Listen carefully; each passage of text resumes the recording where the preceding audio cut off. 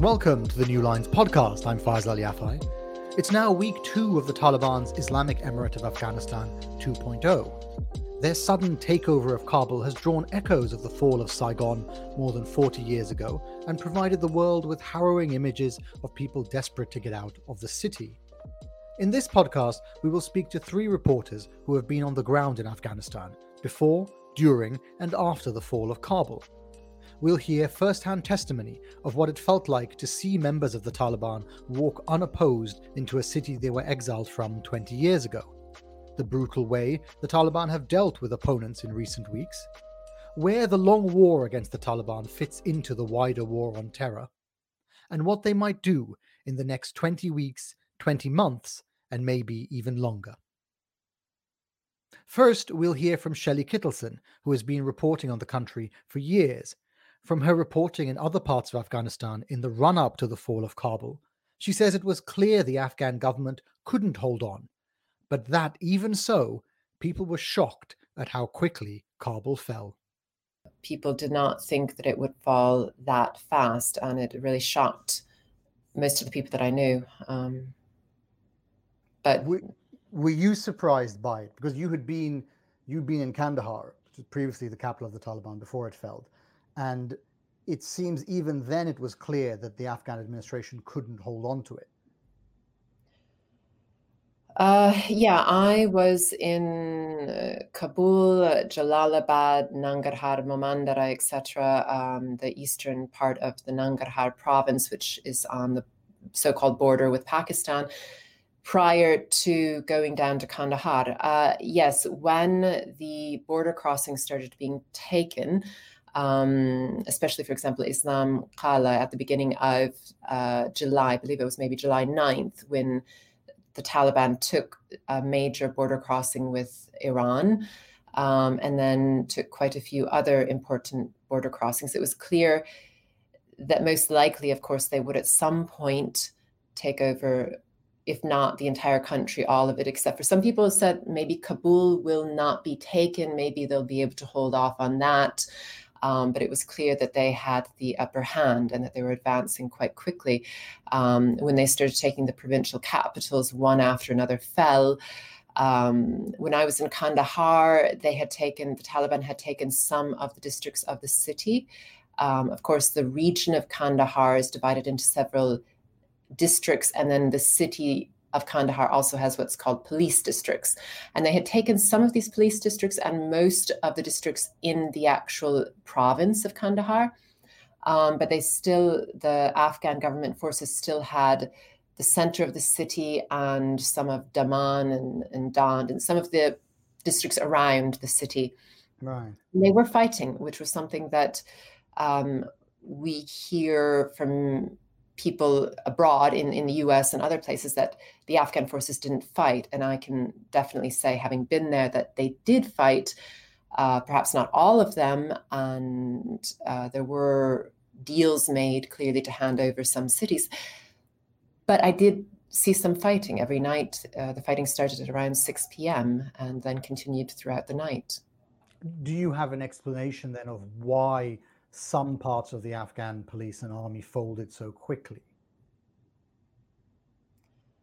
Morale is a definite factor that I don't think we've taken into consideration enough. They saw the US pulling out. They continued to hear that the Afghan government would fall quickly. There were quite a few ghost soldiers. Clearly, there's corruption. The Afghan army was not, I don't believe, 300,000, or the Afghan security forces total did not number 300,000, which was a number that was kind of thrown out there quite a lot. And other reasons. But yeah, there was also clearly the release of 5,000 Taliban detainees the previous year as a result of an accord between the Taliban and the US. The Afghan government was not happy about it, but they complied with it.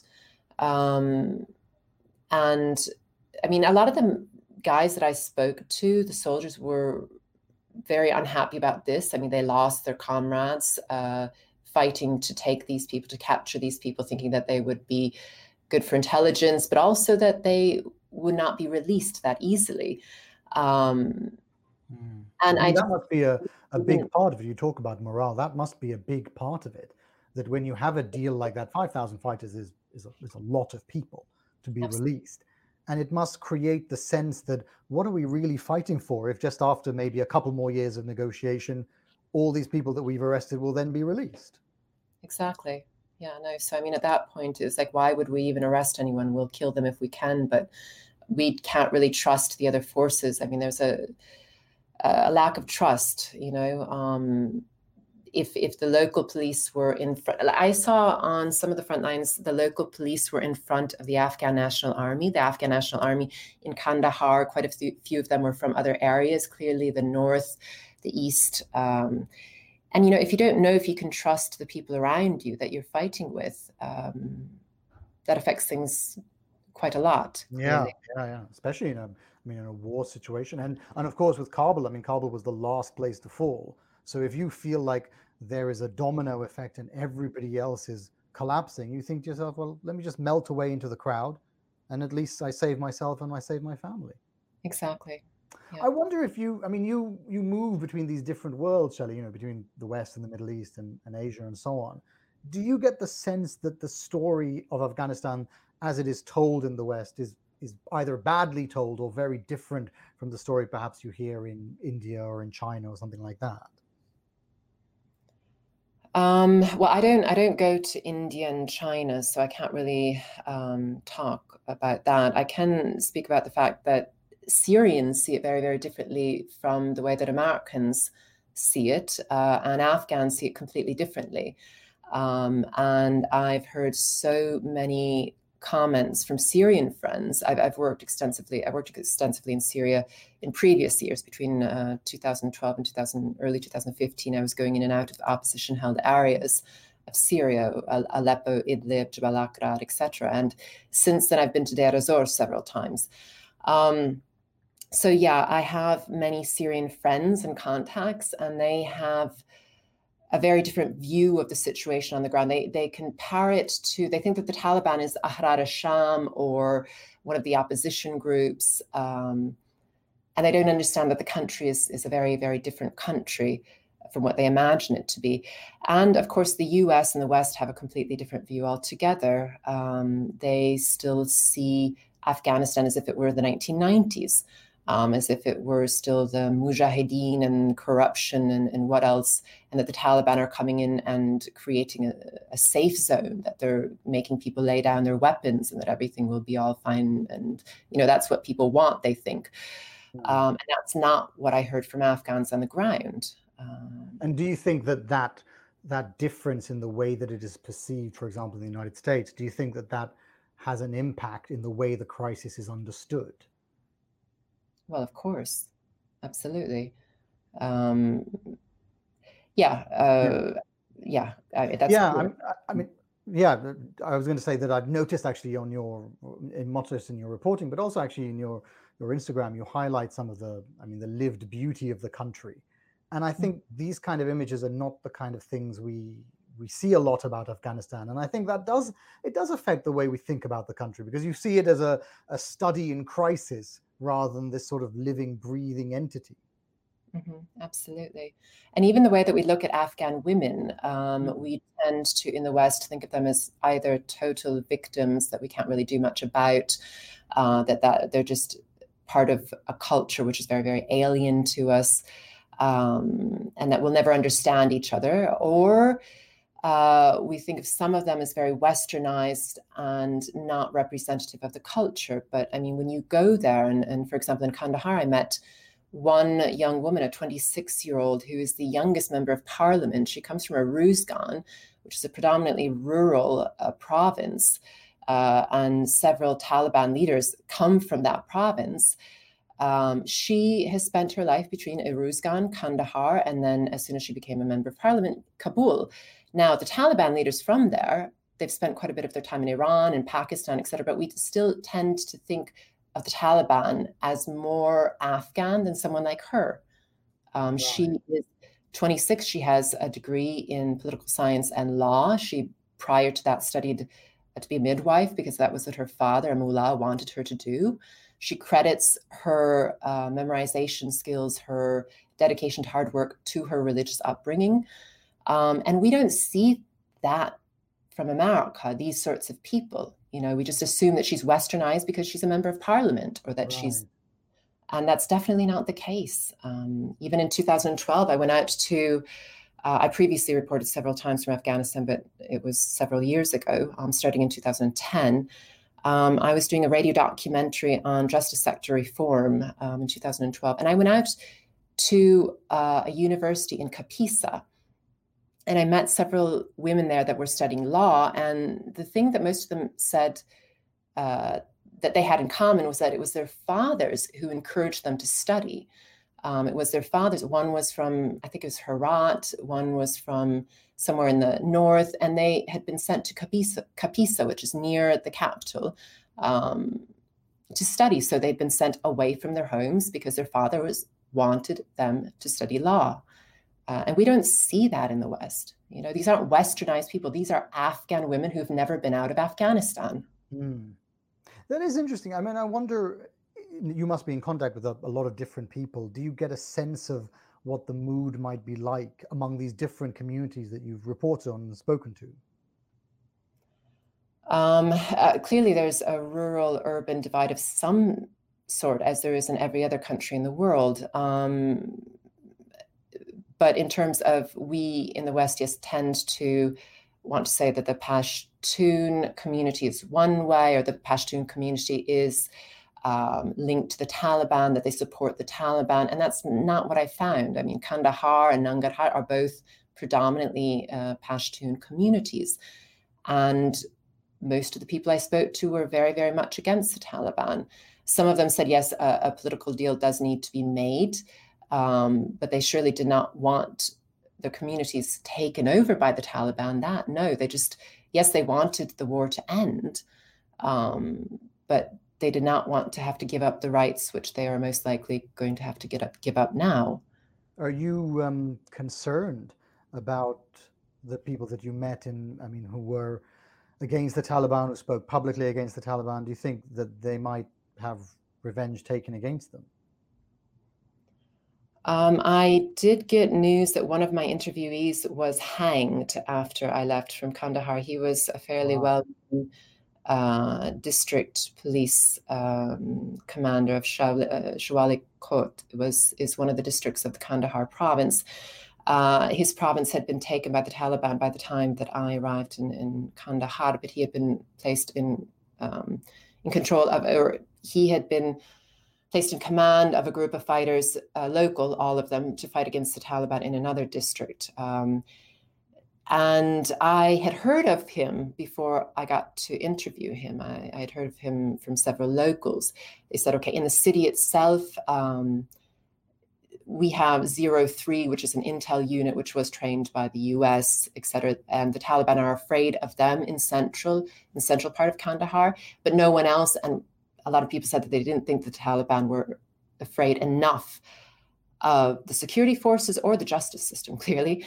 But outside of that, like in the outer edges of the city, and from Ainon Mina, which is like a fairly wealthy area, and then to the rural areas going outside of the city, this particular commander, Pacha, he scared the Taliban in some way, which they thought was very useful. I mean, clearly, if your enemy is not afraid of the forces that you have, you're in trouble. So, yeah. So yes, I heard, it was on Twitter, several people said, yes, that's true. Others said, we don't know, because there's just simply, all the media have left. I mean, the local media, we had something like 300 cases that in the first couple of days that the Committee to Protect Journalists said that they were assessing right then in terms of actual threat to them, that they need to leave. I mean, if you've got hundreds of local journalists that need to leave in a country, which you have to keep in mind has something like a 43% literacy rate. We have under 50% of the people who even know how to read. So what we're seeing now is all of the educated people that have any chance of leaving are leaving if they can. Yeah, it's a huge brain drain. You can't blame them, though. I mean, when you talk about your the person you interviewed who was hanged, I mean, that kind of thing makes people so nervous and terrified that if there's any way of getting out, they're not going to take the chance. They're just going to leave. Of course. And I mean, with no journalist, how are you even going to know if people like him are hanged? Yeah. You know? Do you have a sense now of what the Taliban might actually be like in control of the country? Or do you think it might be a little bit too early to tell? I think it's definitely too early to tell. I do know that in the Doha talks, they lied repeatedly. I can understand why, the local Afghans would not trust anything that they say.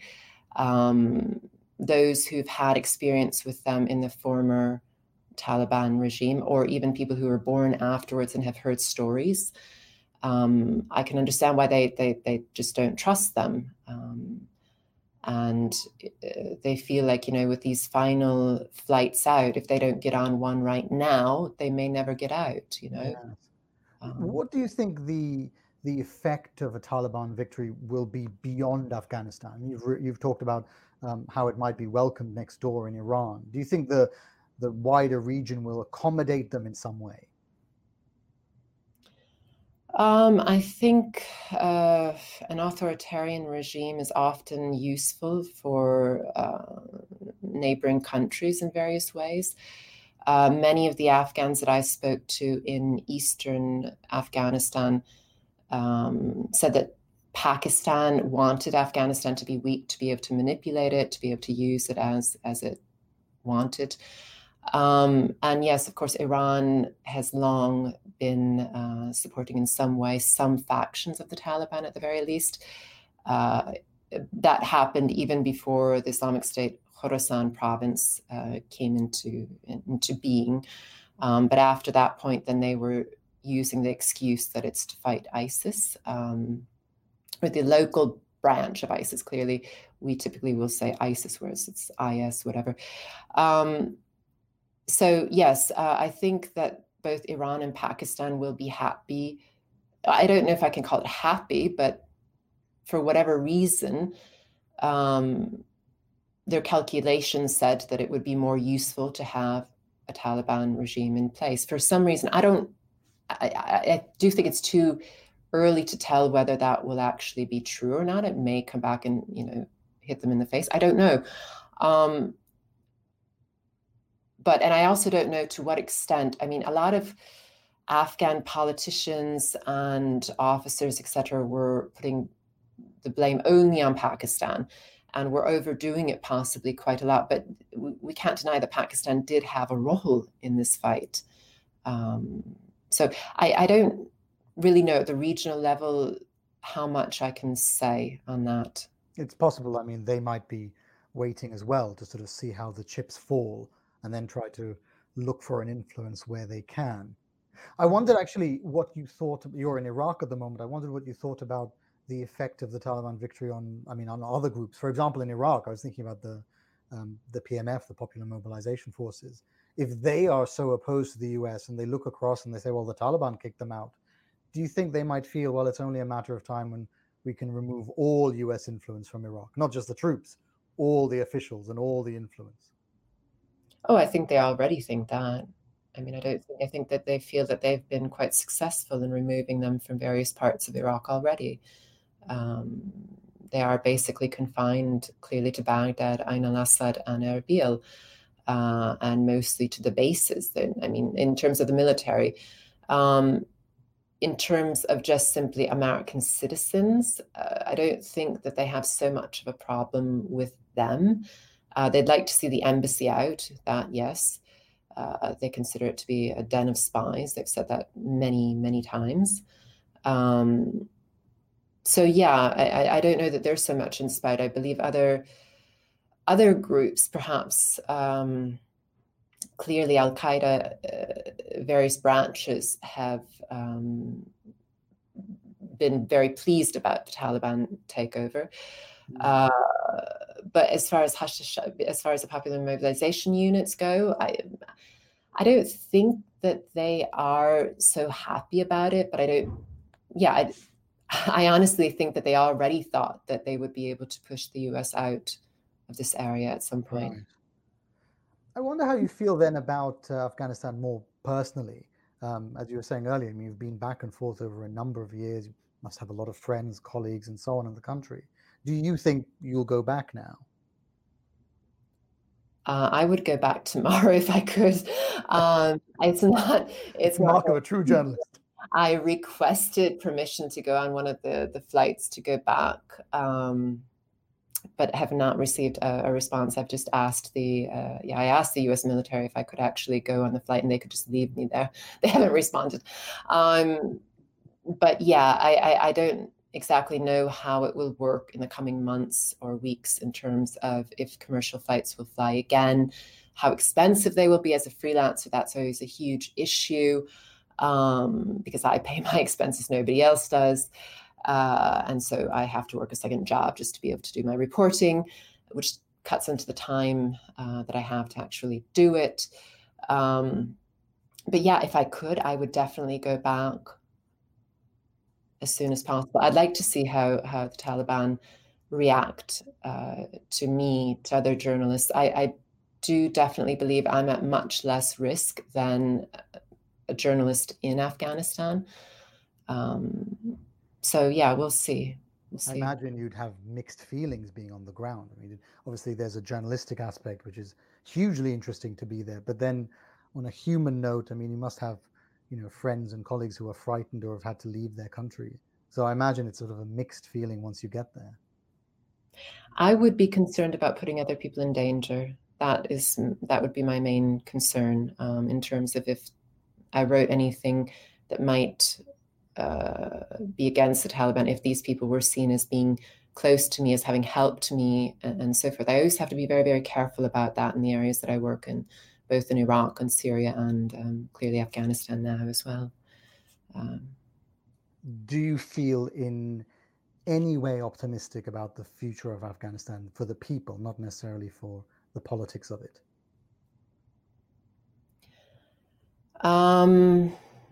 Optimistic. I think that it will be worse than these past few years. I mean, clearly, I do think that progress was being made slowly, in a very messy fashion, with a lot of corruption. But there was progress which was being made. We have definitely gone backwards. Do I think that it will be as bad as some Afghans were saying, that now the Taliban are worse because they're more highly trained, they've got more weaponry, they've got more power? Just wait a couple of months and you're going to see that they're going to be much worse than any version before. I don't know. I don't know if they will be as bad as they were, as cruel or as brutal as they were in the 1990s. Now,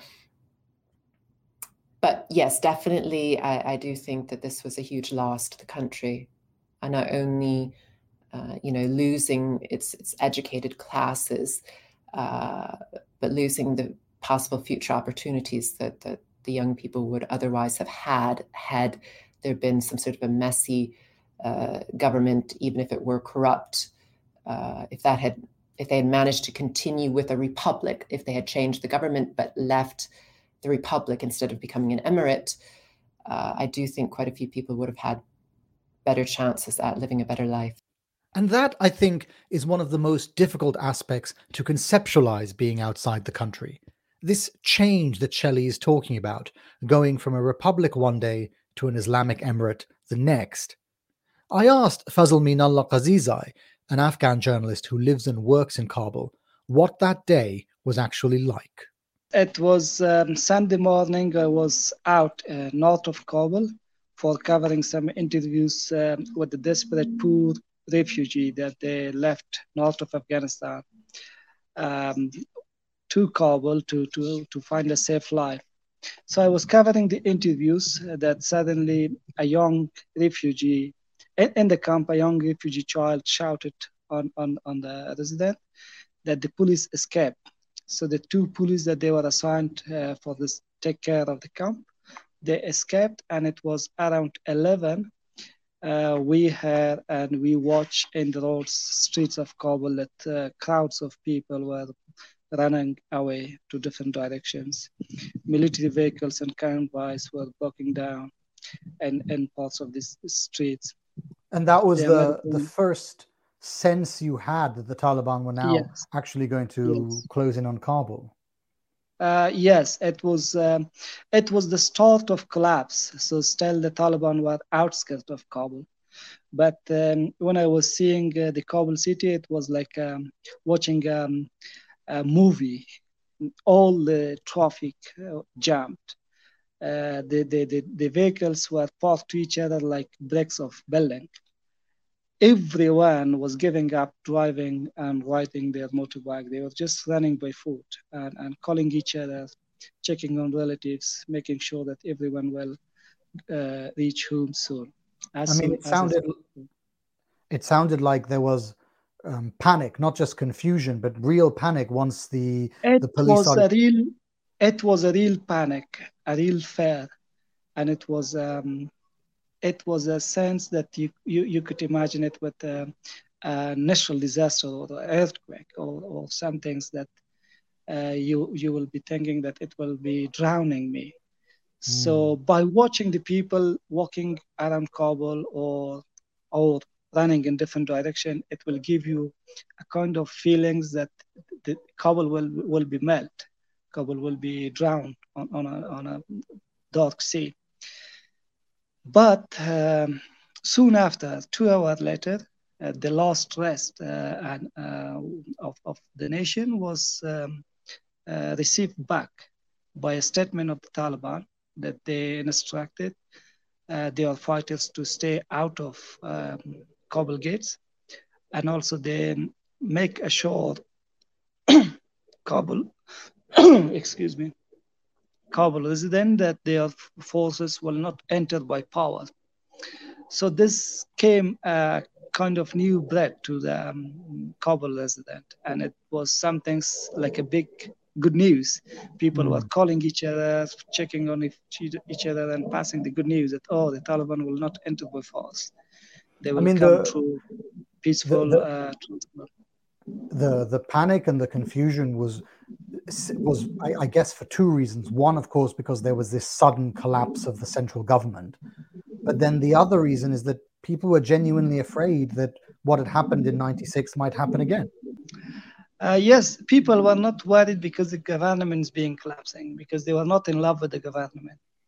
They had the government, and the government was corrupt government for everyone, not just only for the group. But they were panic and fearful because of their own safety and because of experiencing back the civil war and the brutality of 90s. So therefore, they were worried of themselves, on their properties and their loved ones. This was the biggest concerns. And as you are aware that we have, besides the government, we have some government-backed militia and non-government militia inside Kabul from different minorities and from different tribes. People were worried that by the entering the Taliban inside the city, in the same time, there will be like a tribal war between different tribes of Afghanistan, and also there will be a way to a sectarian war or a religious war that we heard them or experienced them in the Middle East.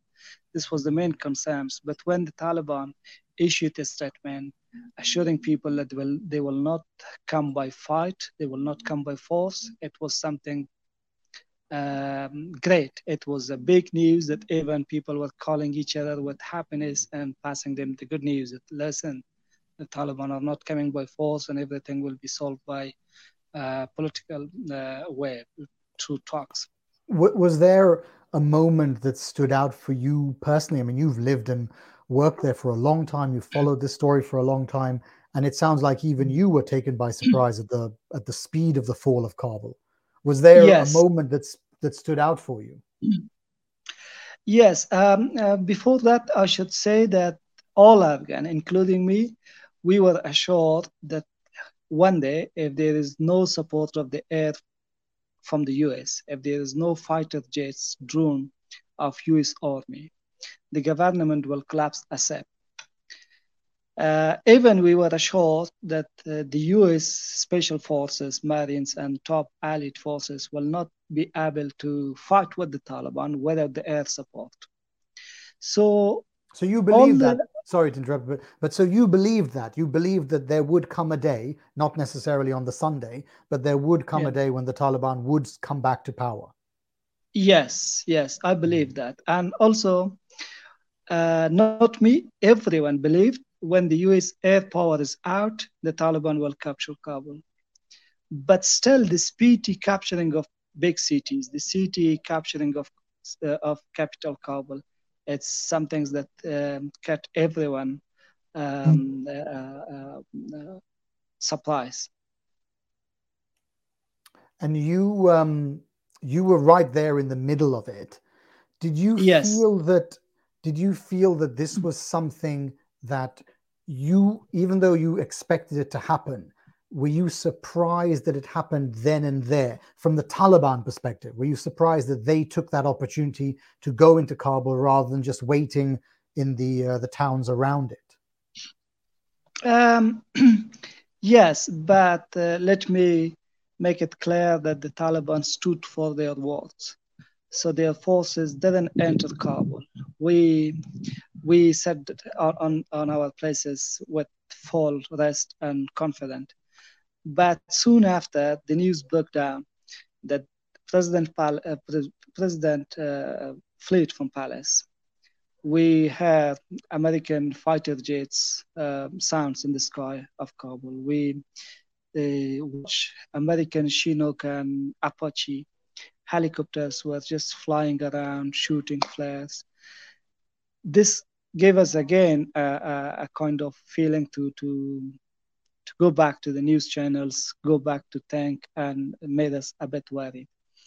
After 2 or 3 hours, the Taliban again released a statement, and they say our forces will enter because there is no one to take care of the city. The police and the army abandoned their post, abandoned their station. Then I just stand up and go out to check and do some footage of the entrance. And I was just in the police district 5 of Kabul that the Taliban arrived. It was around 5 p.m.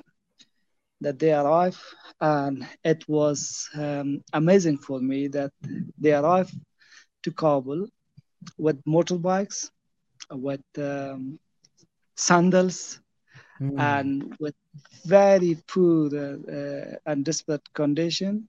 I mean, you mean so they just walked in? There was no resistance from the National Army or the police? There was no resistance. They just ride their motorbike to the heads of Kabul, and it was Mahram.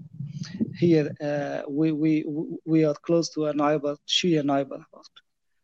So the Shia neighborhood always they have some security personnel, self-employed security personnel carrying light weapons. They were establishing some checkpoints at night, searching people. They were a bit a military power.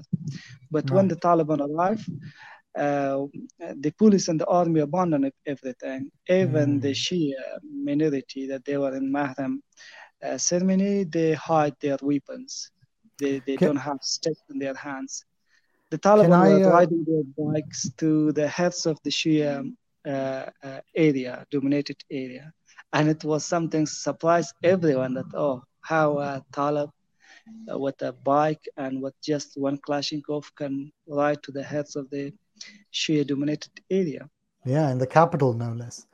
I wanted to ask you personally how it felt. You said, you walked out and you saw the Taliban come in. This is a group that hasn't set foot in the capital for 20 years. I wonder how you felt seeing that. Yes, I was thinking that if they arrive, lots of people will hide themselves from the Taliban, and they will not be happy to face them in person because of the changes we have in Kabul. Because of the new culture and the new changes that came to the Afghan society. For example, we have a lot of youths that they have tattoos in their hands, in their neck, and other parts of the body. And this is some things which the Taliban don't allow it. They are against it. So I was thinking the people that they have tattoos on their arms, or they have a stylish belt or hair, or they have army jackets, army shirts and pants, they will not be happy to meet them or to face them. But when I see the Taliban in capital Kabul, that all people, including the people that they have tattoos, were posing for selfies with them, were trying to chat with them, were trying to be talkative and nice. That was something that surprised me, and I was feeling that this will be a kind of political opposition to the Taliban. But I see that it's not. In fact, it's something more better than we were imagining. I want to think about a little bit more about that, and about what this new Taliban might be like. I wanted to talk about the article you published with us from Helmand province. And this was back in April, after Helmand was really under the control of the Taliban, at least parts of it. And you talked about how you had met an insurgent who had said to you that he had been with another insurgent leader, and the insurgent leader had said to him, "Don't give up. We have slaughtered and skinned the cow, and only its tail is left." And that, in the context of your article, meant that the Americans were almost on their way out, that it only required a little bit more of a push and they would inevitably go. Did it feel before the takeover that there was an inevitability to the Taliban takeover? Yes, absolutely. There were too many signals showing the Afghan nations that the Taliban are winning. The Taliban were running very smart and out of corruption the judicial system, that even not ordinary Afghan, but Afghan politicians, which were backed by US, Afghan officials, which with their salary were paid by the central government and US, even they were reaching the Taliban court for solving their disputes.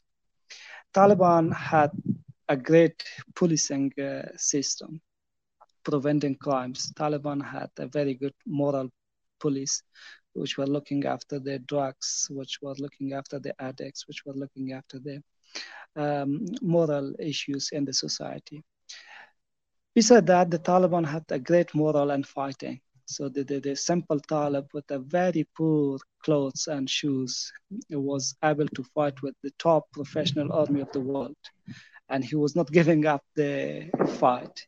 He was not giving up his duty. He was not giving up on his position. There was a lot of other signals with the Taliban that's showing all the nation that they are winning. They are in the age of building themselves as a government in waiting. And meantime, there were too many issues with the Afghan government that it was giving a bad news to the nations, that the government is lowing down, the government is destroyed from inside, or the government is getting weak by the corruption and by the crimes that the ruling circles were doing. So this was a bit clear to the ordinary Afghans. Right. It was obvious that they were going to take over at some point, most likely once the Americans withdrew their air support. Absolutely. I want to still stick with your writing from Helmand, and I wonder if you think Helmand gave you an indication of what Emirate 2.0 might look like. In particular, I was very struck in that article by how the Taliban governed different parts of Helmand in different ways. So I want to read a quote from your reportage about the town of Musa Qala. And you say that it was relatively unscathed by the kind of heavy combat that had decimated Sangin. It was bustling with life. Women walked the streets in headscarves, burqas, and niqabs. Music could be heard playing from car stereos with no local telephone networks active in the area. People were allowed to use satellite phones and WhatsApp. Even the smoking of cigarettes and hookah pipes was permitted in public. And that was, you contrasted that with the conservatism of other parts of Helmand. I wonder if you think either of those two towns provide a guide to how the Taliban might act going forward. Yes, absolutely. As you know better, that the Musa Qala, the place that I report for the new line, is the capital, the de facto capital for the Taliban. It's a place where the Taliban new Emirate leadership is based, and it's the place where the Taliban cabinet, which they call them the leadership council, is stationed there. So the governance fees, which I report from Helmand, it shows a wider picture of the Taliban new Emirates or new government system to the nation. And that is some things we see elsewhere in the country that were captured recently by the Taliban forces. What do you think then about how Kabul might be governed? Do you think it might be more like Musa Qala, like there will be a little bit more openness than in other parts of the country? I'm sure there will be some differences, because in some other parts of the country which I visited and did some reports, the Taliban governance was a bit different than Musa Qala. And it's because it's a multi-cultural land, it's a multi-tribe land. So the Taliban will show a kind of willingness to compromise with other cultures, with other tribes, with other languages. Kabul as a capital that dominate many different tribes and many different cultures and many different languages. I'm sure it will be more open than Helmand, and there will be more freedoms provided for men, women, and foreigners compared to the northern Helmand. And tell me, yes. Sorry. So tell me now, we're now in the second week after the fall of Kabul, the second week that the Taliban are in charge. Well, what does it feel like for you in Kabul now? For me personally, it feels more safe, more secure, and I'm more confident than I was before. As you are aware, we have lots of street criminality, which was a big concern for Kabul residents, and now we don't have that. We have a very big problem with the youth going to drugs, using different kind of chemical drugs and opium, and they were using them openly in the streets. Then they were lying down in the streets. Now we don't have this problem. In my neighborhood, the Taliban are not allowing the addicts to lie in the streets. The Taliban erased that. Peace and security established. Yes, last night I was at Kabul airport for offering help to a relative. I see 24 hours shops were open, markets were open. There was no curfew. Security and peace is established. And as I told you before, that in a week or maybe in 10 days, even we don't have one casualty from all over the country from war, from conflict. Lots of people enjoying their lands, enjoying their farms, enjoying trips, enjoying movement in their own areas. This is all great, and I feel more safer, more secure than before. But yes, there are some concerns which are natural, that everyone will have with a big change. And some other concerns regarding the Taliban ruling system, regarding the Taliban policy and strategy toward the young generation, our education system, especially our trade and economic issues. That is true. We have concerns, but regarding to safety and peace, we are in a better environment than we were before. Politically, do you think that the Taliban do have a new outlook on things? You mentioned security and crime, but in a broader sense, do you think that they have changed, that they are different from the 1990s? Absolutely. As you read about the Taliban, that even inside the movement structure, their organizational structure is reformed. It's much updated. Before, the Taliban leader were not happy that hire a deputy. The reason for that was that they were saying, oh, the Prophet Muhammad didn't have a deputy, so why we should do? But now they have not one deputy, but they have many deputies. And the Taliban governance system is updated compared to the past. The Taliban political argument and political logic is completely different than before. The Taliban military technique and war method is totally changed than the 90s. I think the Taliban are in the new modern world. They are enough strong in different aspects of this new world. And I'm sure this time Taliban are in a different world, totally changed, but strongly compared to the past in all aspects of life. Do you think that, you seem very optimistic, do you think that there's a chance that once the eyes of the world move on, once the airport security is brought back under control, once the Americans have left properly at the end of the month, do you think there's a chance that the Taliban will decide to change how they are? I am sure there is a chance, but because the Taliban are also facing strong oppositions. So the younger generation, the access to the technology, the connection with the world, they're all the obstacle and issues that can control Taliban from running a totalitarian regime and giving up to all the commitment that they are giving to us right now. So I think there is a chance for the Taliban to give up, but also there is many chance for the Afghan nations to stand against that and force them to be committed to what they are saying right now. Fazl Minalla's optimism and his belief that the Taliban will face restrictions on what they can do will be tested in the coming weeks and months. But the way the Taliban will govern is not a complete mystery.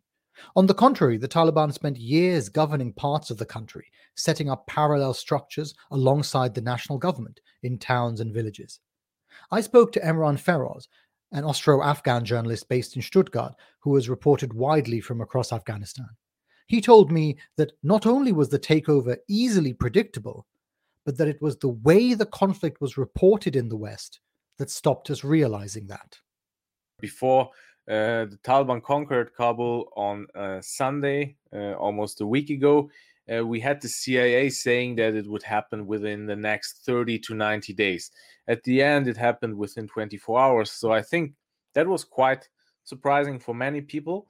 But at the same time, when it comes to the provincial capitals that fell to the Taliban in the days and weeks and months and also years before, not the capitals years before, but the districts, I wasn't really surprised because in many of these areas, like, for example, in northern Balkh province, in northern Kunduz province, in southern Kandahar province, in southern Uruzgan province, in all these places, the Taliban were not in control of the provincial capitals, but they were able to build their structures successfully around them in the districts and in the rural areas where they lived, and also push their governance and everything. And I mean, they had these, Emran, they had these parallel structures for yes, years in exactly. villages, in towns, all the way. I mean, for at least 10 years, they've had it in multiple areas.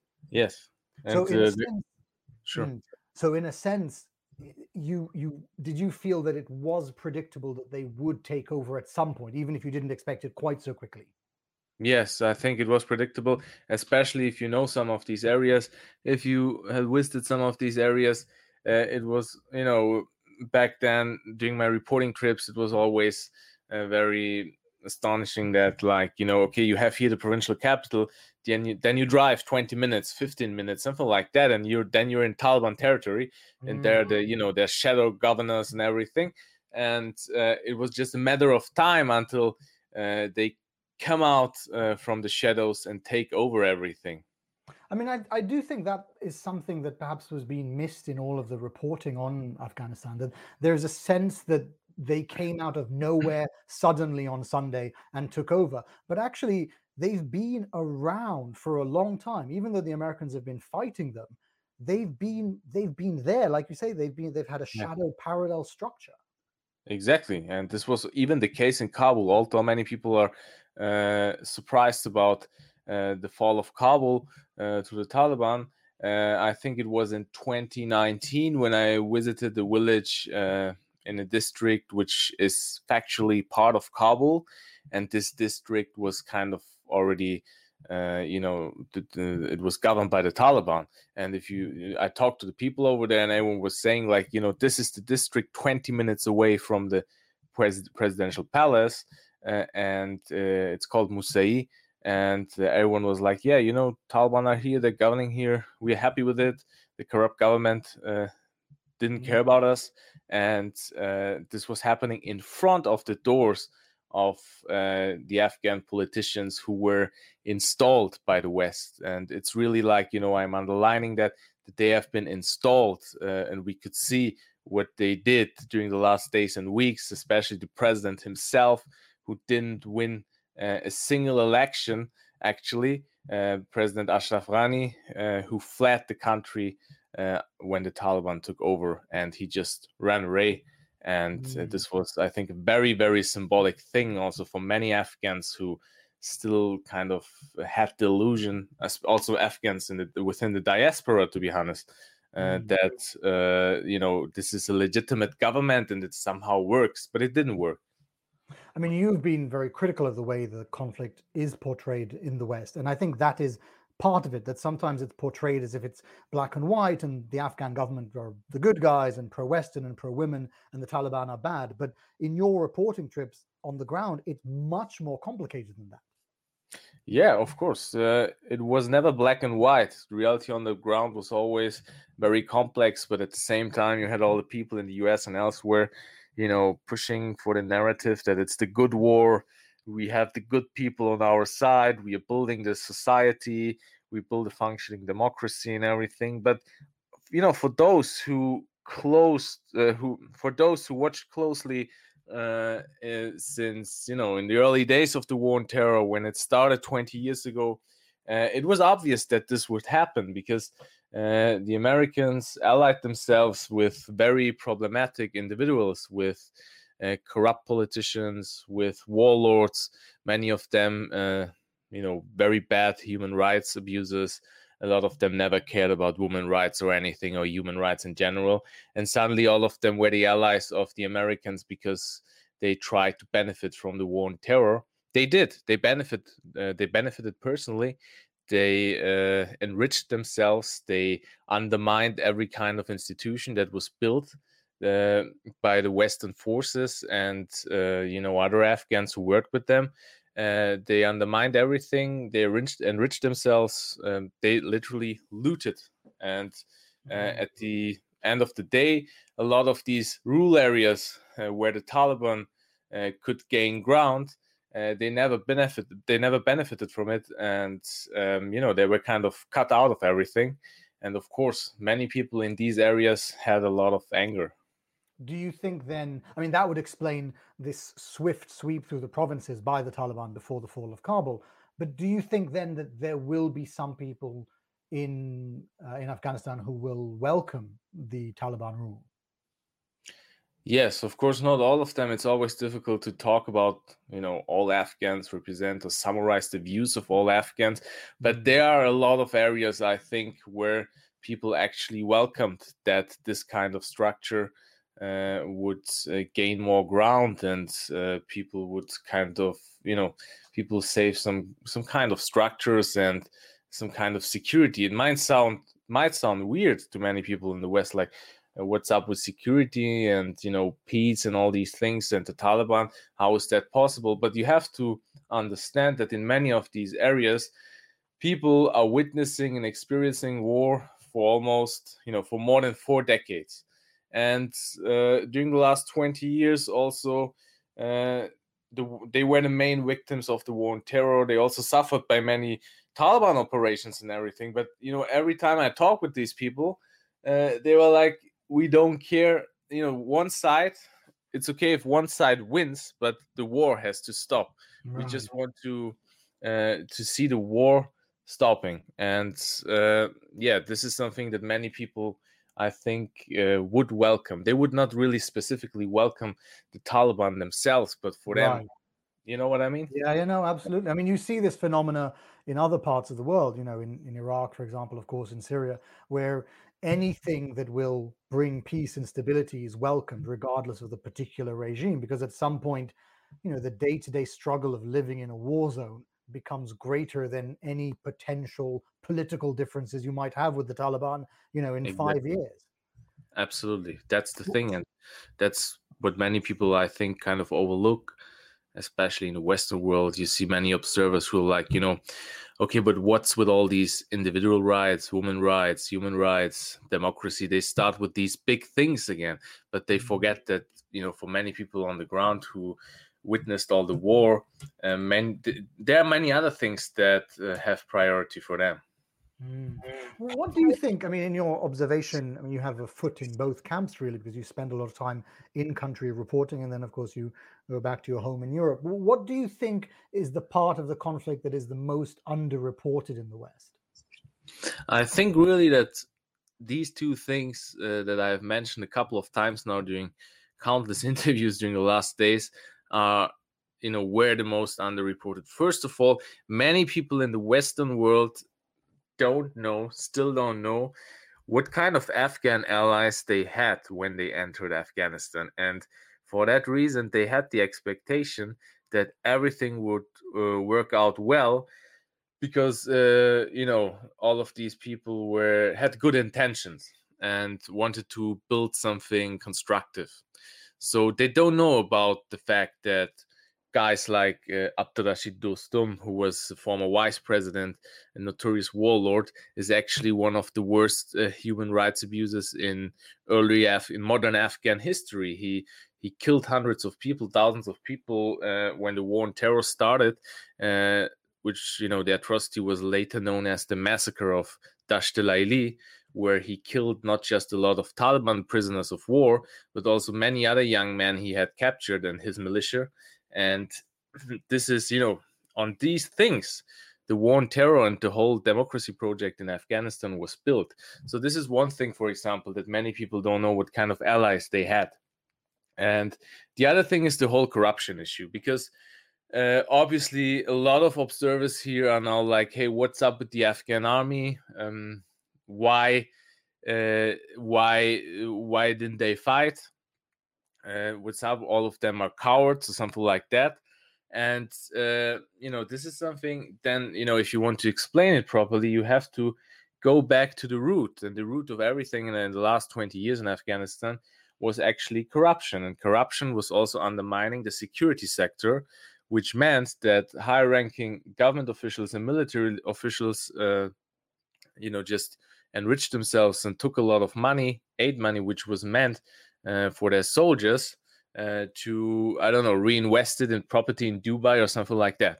So this happened over and over again. And at the end, for example, a few months ago, when I was in Afghanistan the last time, I visited a couple of soldiers at the front line, and I was close to the Pakistani border, next to the border, actually, next to the Durand line. And a lot of them, I mean, they didn't complain much, but you could see that they don't have much. They didn't even have they didn't have water, they didn't have good nutrition. Of course, there were also many reports that these soldiers didn't have ammunition and everything. You could see that their life wasn't really good. And you could also feel the gap between these soldiers and the political elites in Kabul. So, the very same elite.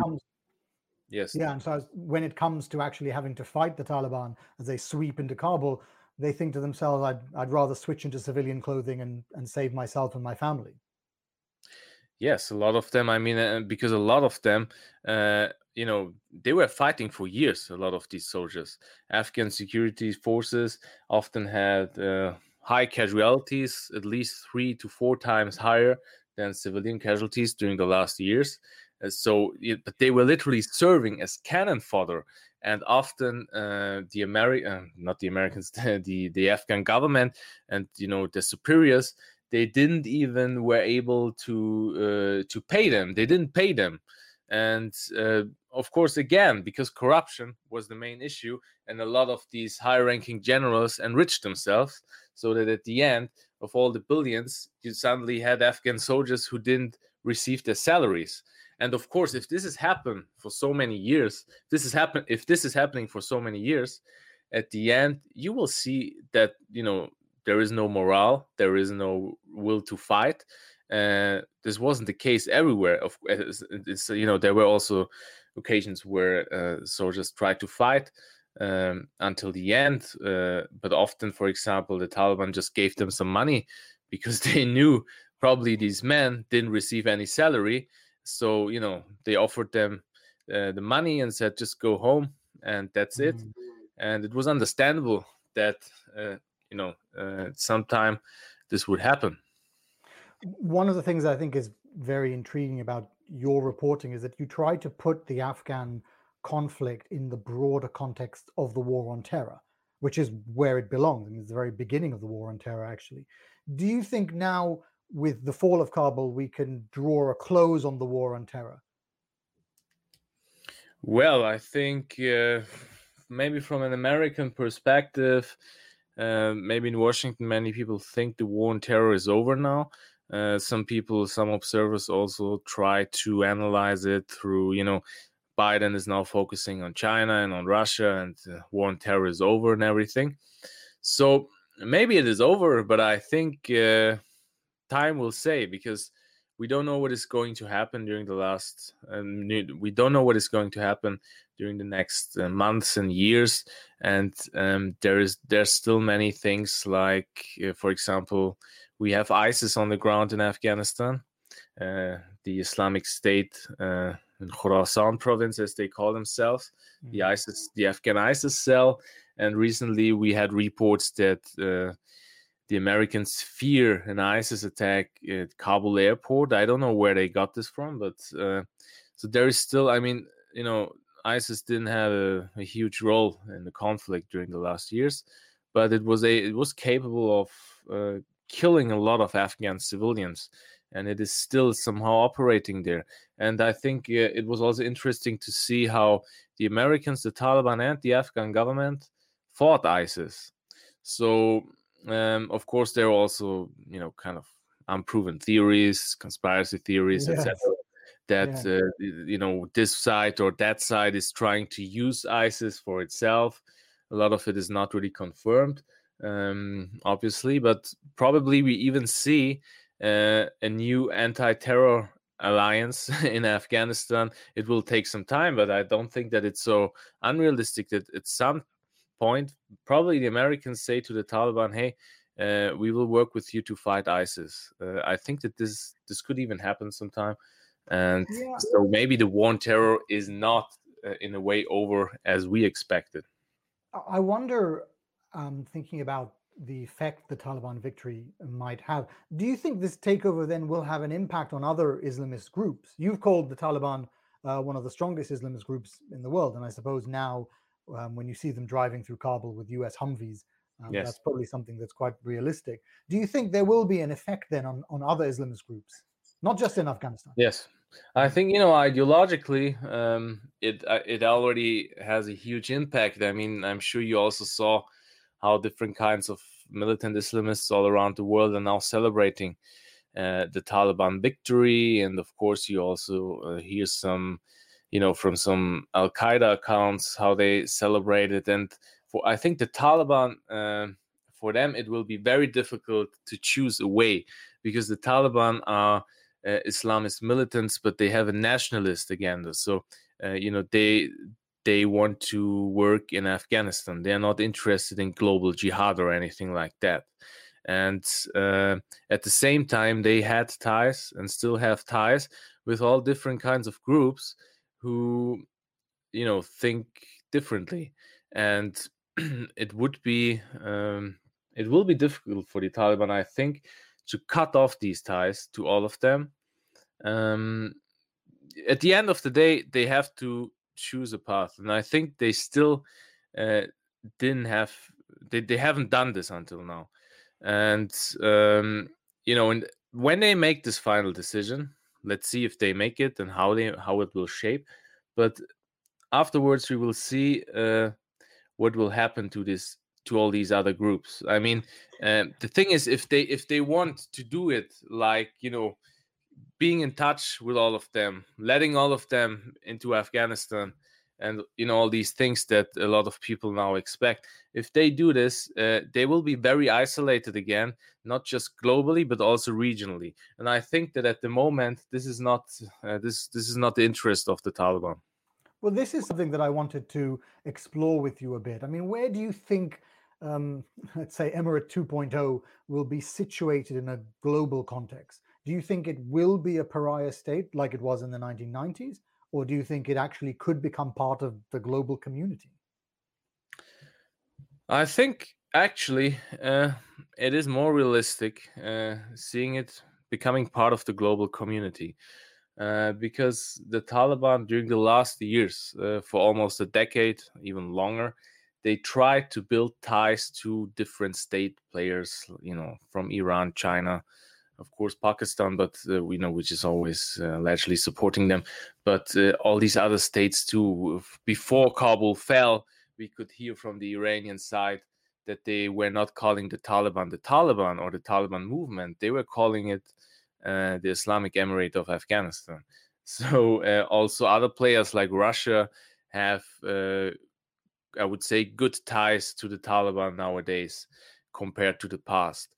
Globally, since the Taliban opened their office in Qatar, they tried to, they started a huge PR campaign and tried to be, more cosmopolitan and globally connected, and all different kinds of people reached them out, and all different kinds of government reached them out too.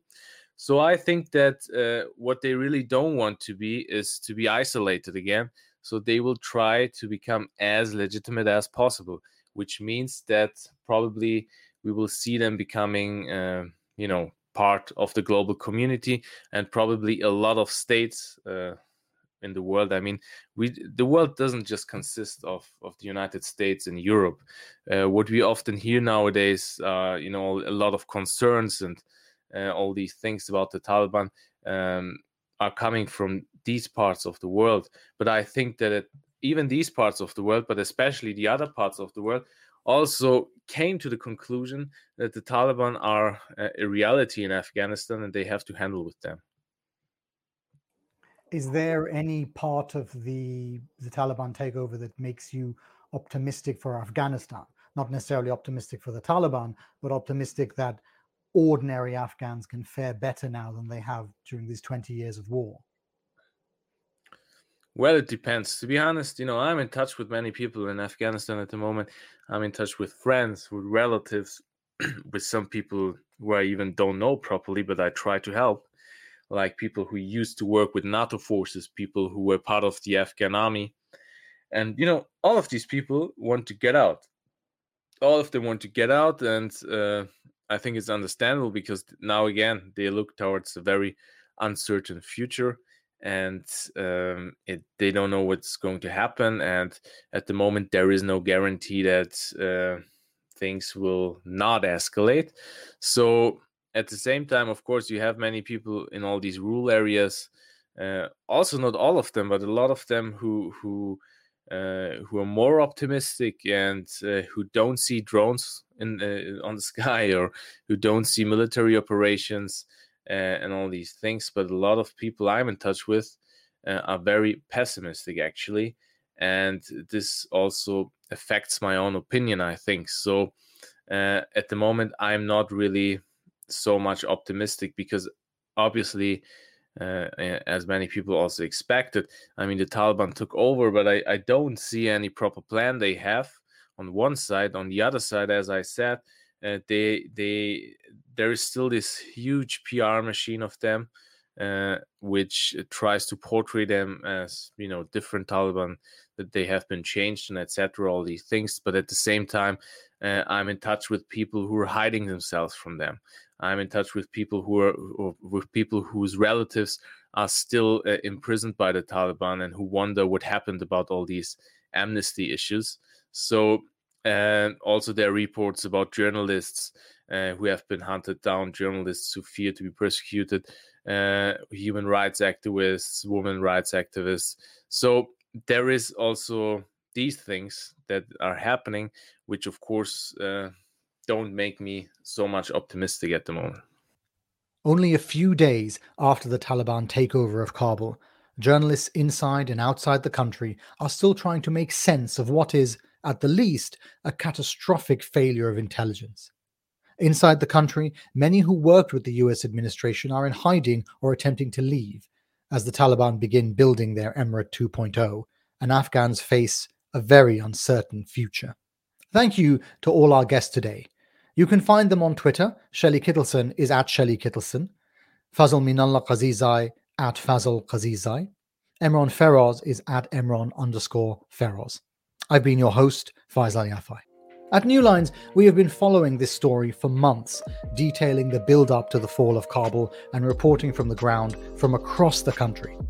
As Afghanistan moves into a new phase, we will continue to follow the story very closely. You can follow along with us at newlinesmag.com.